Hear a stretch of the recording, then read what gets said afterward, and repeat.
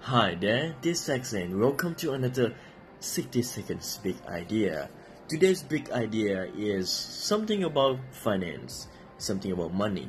You know the quote. People love to say a penny saved is a penny earned. That sounds like a good idea, right? The more you save and the more you have. But think about it. A penny saved is still a penny. A $10 save is only still a $10. So it seems to us that if we want to make it out there, if we want to be truly financial success, instead of thinking about saving, we should thinking about investing or earning, actual earning, not just by saving. Well, this is something to make us think about, and that's today's big idea. A penny saved is not a penny earned. A penny saved is just a penny. My name is Daniel Saxe.